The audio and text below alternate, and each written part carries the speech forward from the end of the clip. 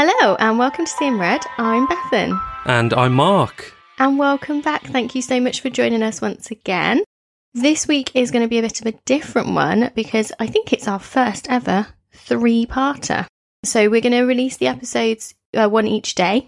So you're going to get us for 3 days this week. How excited are you? The intention is that we release part 1 on Wednesday, part 2 on Thursday and part 3 on Friday. So in theory that should work. You can save it all up and binge all 3 episodes on Friday if you want to. Otherwise you can listen each day. If you're like me and you're planning to put your Christmas tree up next weekend, that's my plan, you could have all 3 to listen to because that would get you in the festive spirit, wouldn't it, Mark? I don't think it would, no. No, I don't think it would either. I've put mine up. Mine's up. All the decorations are up. Yeah, it's looking fit. I bet it is. Yeah. Oh, lovely. So before we come on to part 1, we'd like to thank our most recent Patreon supporters. So we have Kelly Green, Mara Gonzalez, Rachel, and also Janine Mallon Brown. Thank you, Janine, because Janine signed up annually, which anybody can do. You get a slight discount, but we're always particularly grateful when somebody is able to do that and does that because it's a huge investment in us. And it really does mean that we can continue to produce the show, produce episodes pretty much on a weekly basis. So if you would like to join these guys and lots of other people, then you can head over to patreon.com/seeingredpodcast. And also there was a new Patreon supporter who doesn't want to have a shout out, but we just wanted to make sure that they know that we are very, very grateful. So thank you very much. Absolutely. Yeah. Thank you for your support. So this week's case was requested by a listener, which isn't in itself particularly unusual. We're given suggestions on a weekly basis. And whilst we can't really cover everything we get sent, we do love being able to cover cases that people have asked us to cover, that they want to hear about. And when this person got in touch with today's case, I was always going to cover it for them because it is a real Bethan kind of case. It is a fatal fire in a nightclub. Oh, wow. And then he told me that he had some connections to the case. I got absolute chills. So I knew there and then I just had to cover it. So they've actually asked that they aren't named anymore in this because of the personal connection. So we're not going to name you, but this is your case. And this episode, well, these 3 episodes are for you. So thank you for listening and for getting in touch with us. The case is incredibly in-depth. And I really got lost writing about it. So I did try and condense my script, but I didn't want to get rid of anything. So that's why it's ended up being a 3-parter, Mark. It's a bit crazy. I can see it's massive, isn't it? Oh. And the script. Christ, it's too early for this. It's way too early. It's not even 9 o'clock yet on a Sunday of all days. And I'm talking about having a big one. Crikey. Yeah, I'm having a massive cock. Sorry, listeners. Very sorry. Mark. Bethan does not have a massive cock. I can attest to that. We don't even need to say it out loud. It could have just been innuendo. Yeah, I'm not very good at that, am I? I always take it too far. Yeah, sorry. So, in today's first part, we're going to discuss what happened on that fateful night leading up to the fire. In part 2, we're going to look at the fire itself and how the night ended. And then in part 3, we're going to take you through some of the contributing factors. So kind of what caused it and what happened in the aftermath as well. So first of all, I'm going to tell you a little bit about the club where today's case takes place. The Stardust nightclub was a section of a large building which had been converted into an area that also included a bar called the Silver Swan, a restaurant and a function room called the Lantern Rooms, as well as the nightclub. So it was a really big building. The building was built in 1948 and it was initially a food factory operated by Scott's Food Limited, and it was situated in the North Dublin suburb of Artan, and that was then part of County Dublin. In 1978, the owners of Scott's Food Factory, the Butterley family, converted a bit of these premises into the amenity centre with the 3 distinct areas, and then they continued to use the remainder of the premises as a food factory. The Stardust was originally intended for use for cabarets and concerts, and the club part of the premises included a stage, a dancing area, and a seating area, and they were referred to collectively as the ballroom, together with toilets and a cloakroom, 2 bars and 2 seating alcoves, the North Alcove and the West Alcove. There were also tables and chairs on the dance floor area. The centre opened to the public on the 6th of March 1978, and in February 1980, the activities in the Stardust were going to be extended to the holding of disco dances on Friday and Saturday nights. So there were a lot of staff who worked at the Stardust, and on the night in question there were loads of people, including 9 doormen, 13 barmen, 5 washers, which were assistants to the barman, 9 kitchen staff, 6 waitresses, 14 lounge girls, and 8 doormen on duty. Jesus Christ, that is so many staff, isn't it?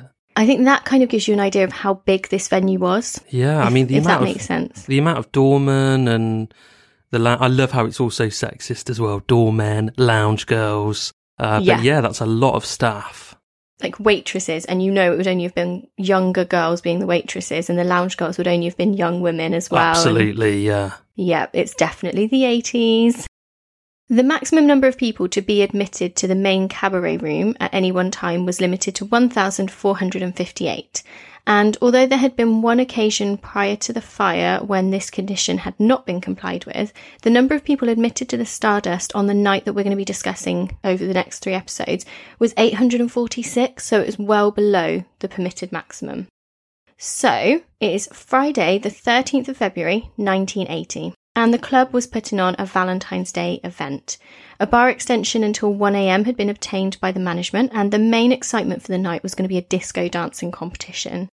The special exemption order, which allowed Eamon Butterley, the general manager and one of the owners, to stay serving alcohol till this later time, referred to a dinner dance. So this meant that at the end of the night, patrons were going to receive a dinner of sausage and chips. That's which amazing. I just loved. I know. That's absolutely what you need at the end of a night, isn't it? I know, it's incredible. And this wasn't an unusual setup. This is quite a normal thing that they would do. You'd get your ticket and it would include dinner at the end. I need this to happen more in my life. Yeah, we need places like that. When places can reopen, they need to start doing that. I did have a Christmas party somewhere once, and at like 2 a.m. when it was all finishing, they did bacon rolls. But it was good, but I'd rather have a sausage and mash dinner. So the doors to the club had opened at approximately 9:40 on the Friday night, and people were coming in steadily from about 10 p.m. By 11 p.m, there was a queue of people outside, stretching kind of along the front of the building. And I can just imagine the crowds of people. They're full of excitement. They're dressed to impress. It's the 80s. They've got big hair, all those bright colours. Oh, yeah. Dangly earrings for the girls. Yeah. And the guys would have been in suits with ties and like ill-fitting baggy suits. Yeah. And the women would have shoulder pads. Absolutely. Do you remember that, though? That kind of queuing and waiting outside to go into a club. Mm-hmm. Like you say, freezing cold because you don't really want to wear a coat. You'd never wear a coat because you'd have to put it away in the cloakroom. You'd have to pay. But yeah, that anticipation of going in, and I definitely miss those days. They were good fun. The patrons had paid £3 each for their admission, and that included their dinner at the end.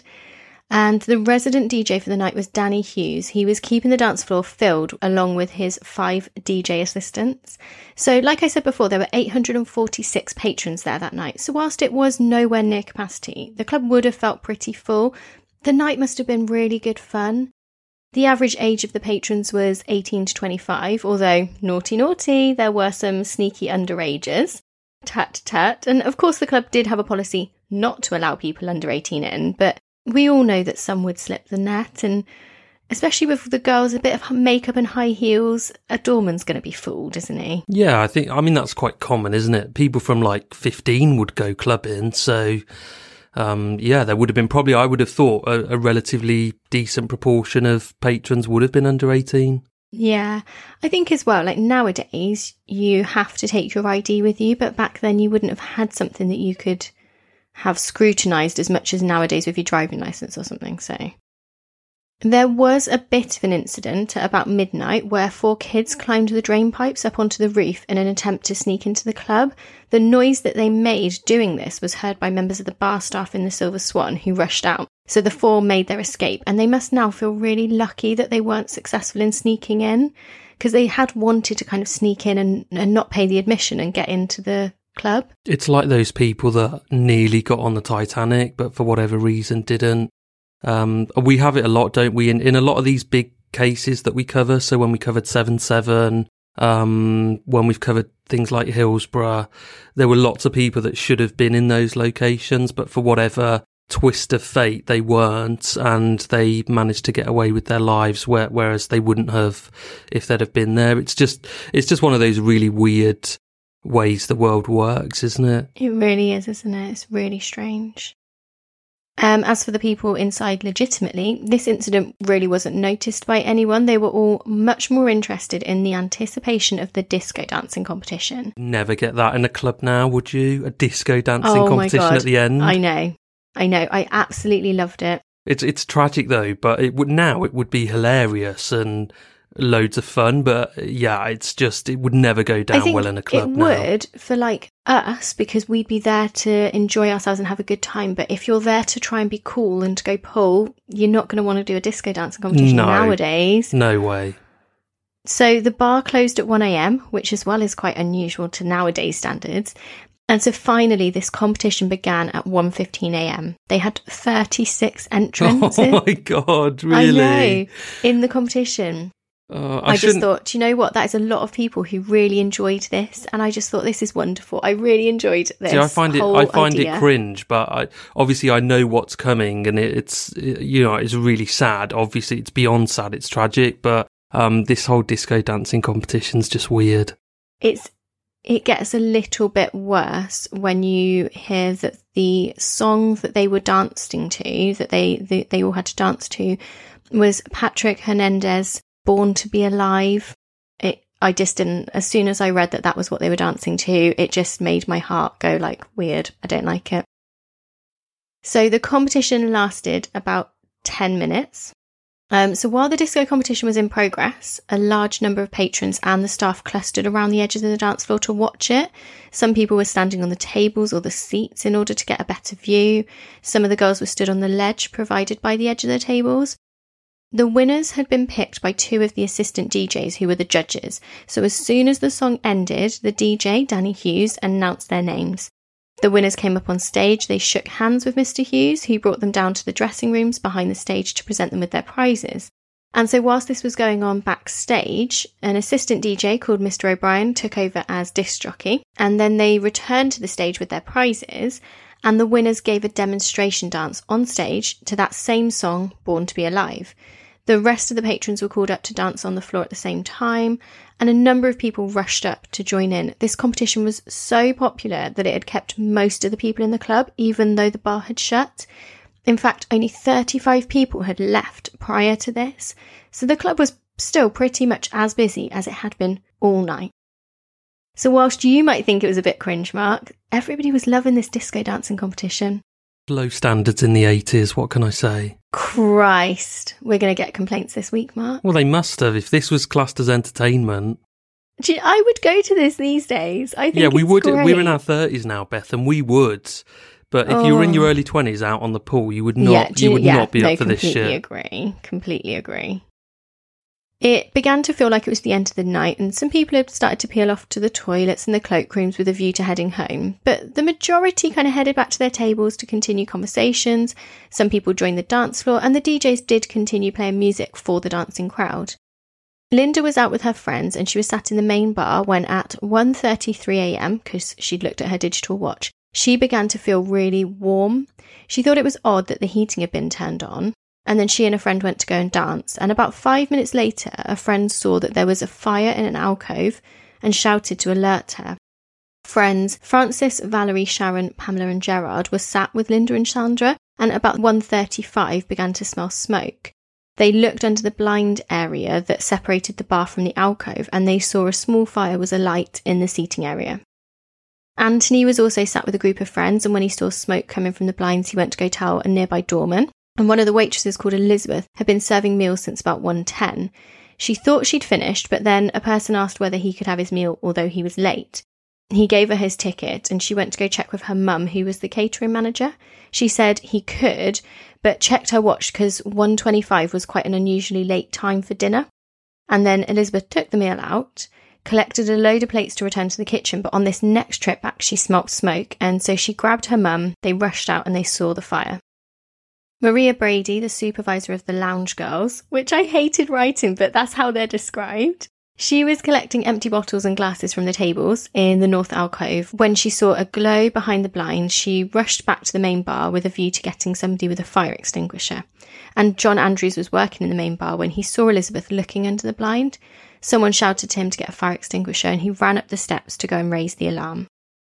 Patrons had gathered in a large group at the blinds, wanting to see the fire or wanting to know what all the excitement was about. And I guess at this point they all expected it would kind of be sorted out by a staff member.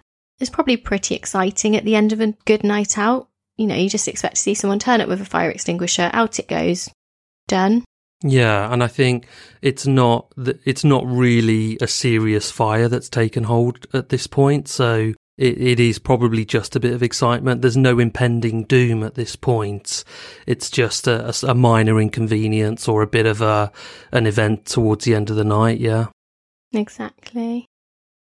The music continued to play, and the dance floor was still crowded with dancers. The situation didn't seem serious enough to warrant a panic or even to encourage people to evacuate.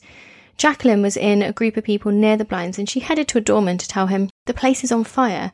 And the doorman, as soon as she told him, ran to the inner door and shouted to Leo Doyle, who was the deputy head doorman, who was in the foyer, to ring for the fire brigade. And then he turned and ran back to the blind, crawled under the section nearest the kitchen, and he saw the flames. There was a couple on the phone in the foyer, so Anne and her boyfriend Peter. He was reporting the loss of Anne's handbag to the Garda, and this phone call at 1:42 was automatically recorded as per standard 999 procedures. On the call, Peter says, "Hello, I'm at the Stardust disco, and my girlfriend's handbag was robbed." The call continues until the end, where the call handler is asking, "What's your name? Hello, what's your name?" And there are screams heard in the background. The phone call was ended, and it's since been revealed that this screaming noise was the first alarm of a major fire being given by the people in the foyer when people began to panic. Leo Doyle was on the phone, so he had dialed 999. He then handed the phone to Frank Downs, saying, "Frank, ring the fire brigade, there's a slight fire under the screen at the left." So then he grabbed a fire extinguisher from the wall and went into the ballroom. Frank saw a very hazy grey smoke coming through the inner door of the exit, so he then shoved the phone back on the receiver and went to the front door, where he attempted to secure the doors to an exit known as Exit 2 open. So already, two of them should have really been phoning 999, but have kind of gone, actually, right now I need to just do something immediate. I understand that, though. They've alerted the emergency services. Well, they haven't managed to yet. Oh, haven't they managed to? Right, okay. No. So they're about to. Maybe they just didn't have chance, though, because they're literally about to, and then they've realised that the fire is really starting to take hold and they need to do something straight away. And those front doors needed to be opened so people could get out. The fire had started on a first-floor storeroom inside the building that was open to the roof space, and after the fire on the roof from the storeroom came through the roof tiles, sparks fell onto the backrest and top of a seating bench, which was covered in PVC-coated polyester fabric. The fire outbreak is believed to have derived from an electrical fault in the room beside the roof space. This space didn't actually comply with planning permission, and it contained dangerously flammable materials, including 45 5-gallon drums of cooking oil. There's also a number of other factors that played a part in the fire and the ensuing tragedy, which I will go into in a bit more detail later. But for now, we'll go back to the foyer. So as an ex-doorman, Noel, he'd kind of been working at the Stardust before. He was just there on a night out. He decided to go home about 1:30, but when he got to Exit 2, he found the doors were locked, and it was around this same sort of time that Frank Downs had taken the phone and put it back and then rushed to try and get the exit open. One of the staff members, called Maria Brady, shouted to the barman, Lawrence Neville, "Larry, come out, there's a fire," before she rushed into the lantern room. And then Lawrence ran out through the main bar and stood immediately in front of the blind. He could see the fire, so he ran through to the Silver Swan, where he saw a number of other staff members that he knew. He shouted, "There's a fire in the Stardust," and then ran back through to the bar. And Lawrence said the fire at this stage was jumping from row to row. He also described the fire as shooting like a fireball across the row of seats. A number of people had grabbed fire extinguishers and were attempting to put the flames out, but it was his opinion that the fire was getting out of hand, so he decided to leave there and go and phone the fire brigade. So he ran back through the main bar and into the Silver Swan, where he picked up an extension phone, which was at the back of the bar. But this wasn't able to make external calls at that moment, so he just couldn't get through. He was trying to switch it back to a public line, and a couple of other staff members were helping him, trying to remember how to fix the phone. Finally, he was able to get through to 999. He was asked which service he required, and he said fire brigade.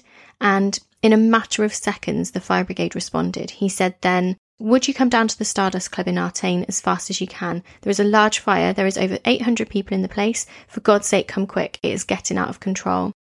He said that the fire brigade officer asked him for his telephone number. He gave the phone number and the officer said, "We are on our way." And this call was recorded and timed at 1:43. Mr. Neville's call was received by Fireman Glover, who was on duty in the control room at the time, and in accordance with normal procedures, he wrote the details on a docket, included the time at which it had been received, and passed that docket to Sub-Officer Hughes, the senior officer on duty at the control room at the time. Both the docket and the occurrence book were kept in the control room, and Neville then went back into the Stardust, where at this point the entire ballroom was filling with smoke. And the fire, as he described, was completely out of control. Staff were shouting, "Come on, everybody out." He told them he's told the fire brigade, and then he rushed outside to safety. This has happened so quickly. I think that's what's so crazy. At like 1:25, someone's like, "Oh, it's getting a bit warm." By 1:43, he's calling the fire brigade saying, "It's out of control." But I think I do agree, but also, I mean, what's that, 18 minutes? The fire's had 18 minutes to really take hold, and it will do. It's just going to spread so dramatically. So already by 1:43, it's there's no way out of this, essentially. The fire brigade, even if they turned up right away, are not going to be able to get the fire under control and avoid anybody getting injured. So I can just imagine the level of panic, because it's late at night. It's 1:45 in the morning. People are drunk. It's still relatively busy, even though it's a large building with a capacity of nearly double what it had inside. Like you said earlier, it still would have felt really busy, and to kind of see the flames and the smoke and feel the heat, and to feel so trapped, and to not really be able to see windows, because you don't really see that in a nightclub. I think that you would really, if you were a patron of that club right now, you would really be starting to worry for your life. I think you would feel that sense of impending doom that you might not have felt 10 minutes previously. Definitely. Patrick Murphy gave a statement later about his attempts to put out the fire, saying he took a fire extinguisher from the wall by the bar, carried it under his arm and ducked under the blind. So people like him and so many people who tried to fight the fire, whilst, like you said, they'd have been having this impending kind of feeling of crisis is going to get bad, actually went back towards that. I just always find that incredible when people are able to do that. But I think that's panic as well. I think it's really brave, yeah, of course, but it's almost like I'm not able to make a rational decision here. So, yeah. And it's great. It's so brave, and they're risking their life to save hundreds of other lives. But it is still brought about by a feeling of panic and definitely a fight for survival. So it's great what he did and these other people, but it was more through a sense of danger, I guess, and the panic that brings. I think so. So he said once he was in the seating area, the fire wasn't particularly high and he couldn't see any smoke, but he could feel intense heat from the ceiling. He aimed the water jets at the flames, but it did nothing. He kept trying to put the flames out, but his hair began to singe, his face and the backs of his hands were beginning to burn up, and he began to fear that the ceiling would fall down. Looking around, he saw numerous other staff members that he knew really well, so Frank Doyle, another doorman, Austin Bell, and many others, and he said suddenly the ceiling started to drip and melt. Particles, some of which were on flames, fell from the ceiling, landing on the tables and the seats. Particles which were not flaming seemed to be of like a jelly-ish substance. Some fell on the cuffs of his shirt and they left a stain, and the flaming particles continued to flame after they landed on the seats and tables, but they didn't seem to actually set fire to either of these. In a matter of seconds, a large portion of the ceiling in the corner area fell. He continued to move backwards down the aisle until he was level with the blind. As he came level with the blind, a much larger section of the ceiling collapsed, and there was a huge rush of black smoke out of the ceiling, followed by a flash of light. And he said then the lights in the Stardust went out. Oh, Jesus. Can you imagine that? It just suddenly going pitch black? Yeah. I can't imagine how that must have felt for them. I know. Leo Doyle said he'd grabbed an extinguisher and said in one of his statements to the Garda that the fire was spreading along the back wall and a number of seats were on fire. The only other person who he could remember with certainty as being in the alcove fighting the fire at the same time was Mr. Murphy. He thought he had seen him already attempting to put the flames out when he got there. Whilst he was fighting the fire, he became conscious of intense heat coming from the ceiling and causing a burning sensation, kind of similar to sunburn, on his hands, his forehead and the back of his neck. It was so intense that it drove him back down the aisle. He then heard a crash from the other end of the alcove near the main bar. A big gush of black smoke came through the ceiling and the lights went out, so he ran down to the dance floor in the direction of where exit 2 was. And whilst all this was happening, other staff were attempting to raise the blinds. A crowd was gathering around the section of the blind nearest the main bar, and this group was ordered to get moving and evacuate. The DJ, Colin O'Brien, had stopped the music and he was saying something which witnesses thought they said was, "Keep calm," something along those lines. So Colin remembers looking at his watch, noticing that the time was approximately 1:40, and then he saw a fire. The second section of the blind nearest the main bar was up, and he saw what seemed to him to be a very small fire in the side of the seats. He played another record, and less than half a minute later, when he looked over, he saw that the fire had grown. The flames had got very high, and he thought the ceiling itself had gone on fire. The flames also seemed to be spreading in the direction of the main bar, and there was smoke coming across the room. So in his words, he described what happened next. At that stage, people were beginning to panic. I started into another record and they were beginning to move off the floor, so I asked them not to panic. Just after that, I stayed on stage for a while and some people sat down. And when they noticed the fire getting bigger, they just started to panic and move out. And some people moved up onto the stage from the floor. He said what prompted him to make the announcement was that people were beginning to panic already. So he can recall using the words, "Don't panic, everything is under control, move quietly to the exits." He remained on stage for a further 15 seconds and saw that the smoke was spreading down very far, and he said that the dance floor had been full at the beginning of the last sequence of records, but some people did begin to move off the floor at the time when he saw the fire. After he finished his announcement, people then in large numbers moved off the dance floor, most of them in the direction of exit 2, which is that main foyer bit. When he made the announcement at first, some patrons went on dancing or sat down at the tables, and he said at that stage he made the announcement because people were panicking slightly, and he was really worried that that panic was going to turn into something worse. Which in itself could have proved fatal. So exactly. We've seen it before, haven't we, when people are trying to evacuate an area or a building en masse, that in itself will cause a number of fatalities as people crush and trample over each other in that fight for survival. So it is really, really important to encourage people to stay calm. I totally understand where he was coming from. Definitely. So different column now, Colin O'Toole told people sitting at tables to move to the exit, so some of them did what he asked. He then saw Alfred Riley, who was a patron, making his way up the steps nearest the main bar with a fire extinguisher.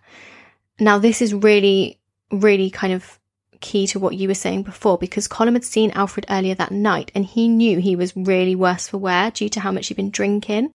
But Alfred was just determined to do something.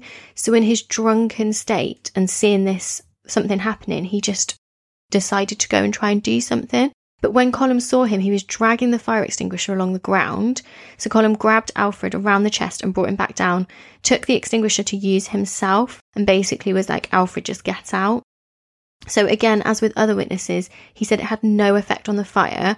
Once he'd been trying to use the extinguisher for a while, he just left the alcove, went to the doorway of the main bar. He did try a few more times as he was leaving to extinguish flames, but he just couldn't, and he then left the building too.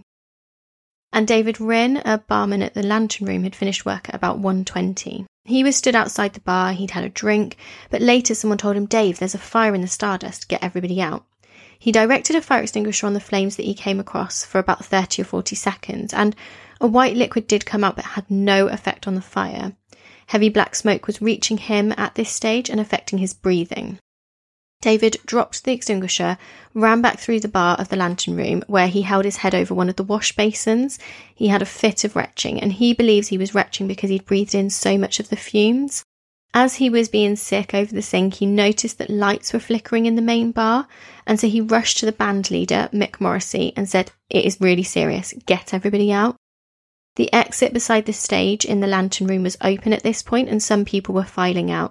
He said that people who were sitting at the tables in the lantern room were now beginning to realise there was an emergency and were standing up and gathering into small groups. So David helped to clear people from the lantern room, remembered he'd left his coat in the main bar, so he went back, grabbed it, and then he hurried outside.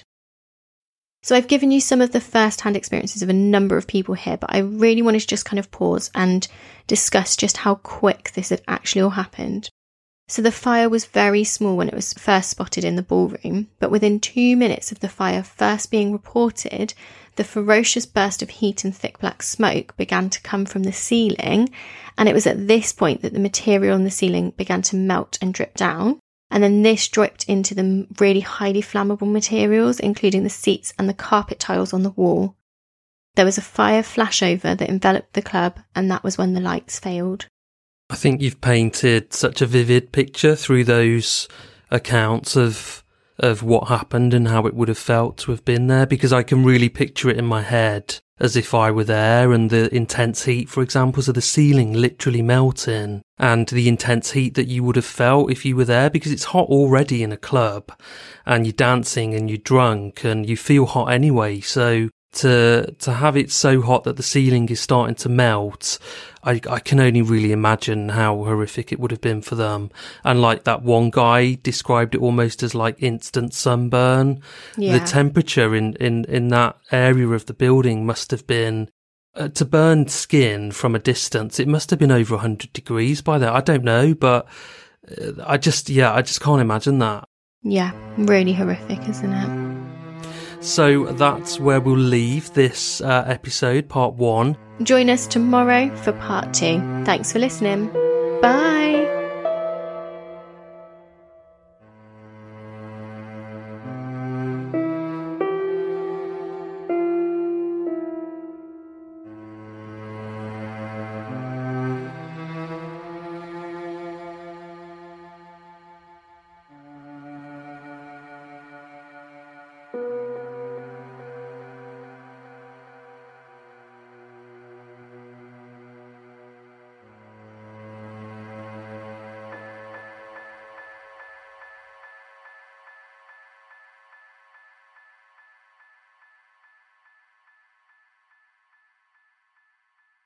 Hi angels, it's your girl Louise Rumble and I'm the host of the Open House podcast. Therapy quite literally changed my life and sent me straight into my hot healing girl era. Now, each week I share my story, the good, the bad and the downright juicy, and chat with some of the world's best therapists, psychologists and wellness experts. From love, sex and dating to attachment styles, nervous system regulation, wellness hacks, hormone balancing and more, nothing is off the table. I've emptied my bank account on therapy and healing so you don't have to. So if you're ready to leave the past in the past and build the future you've always deserved, me and my favorite experts are waiting for you on the Open House podcast. Listen now wherever you stream your podcasts, and I cannot wait to meet you.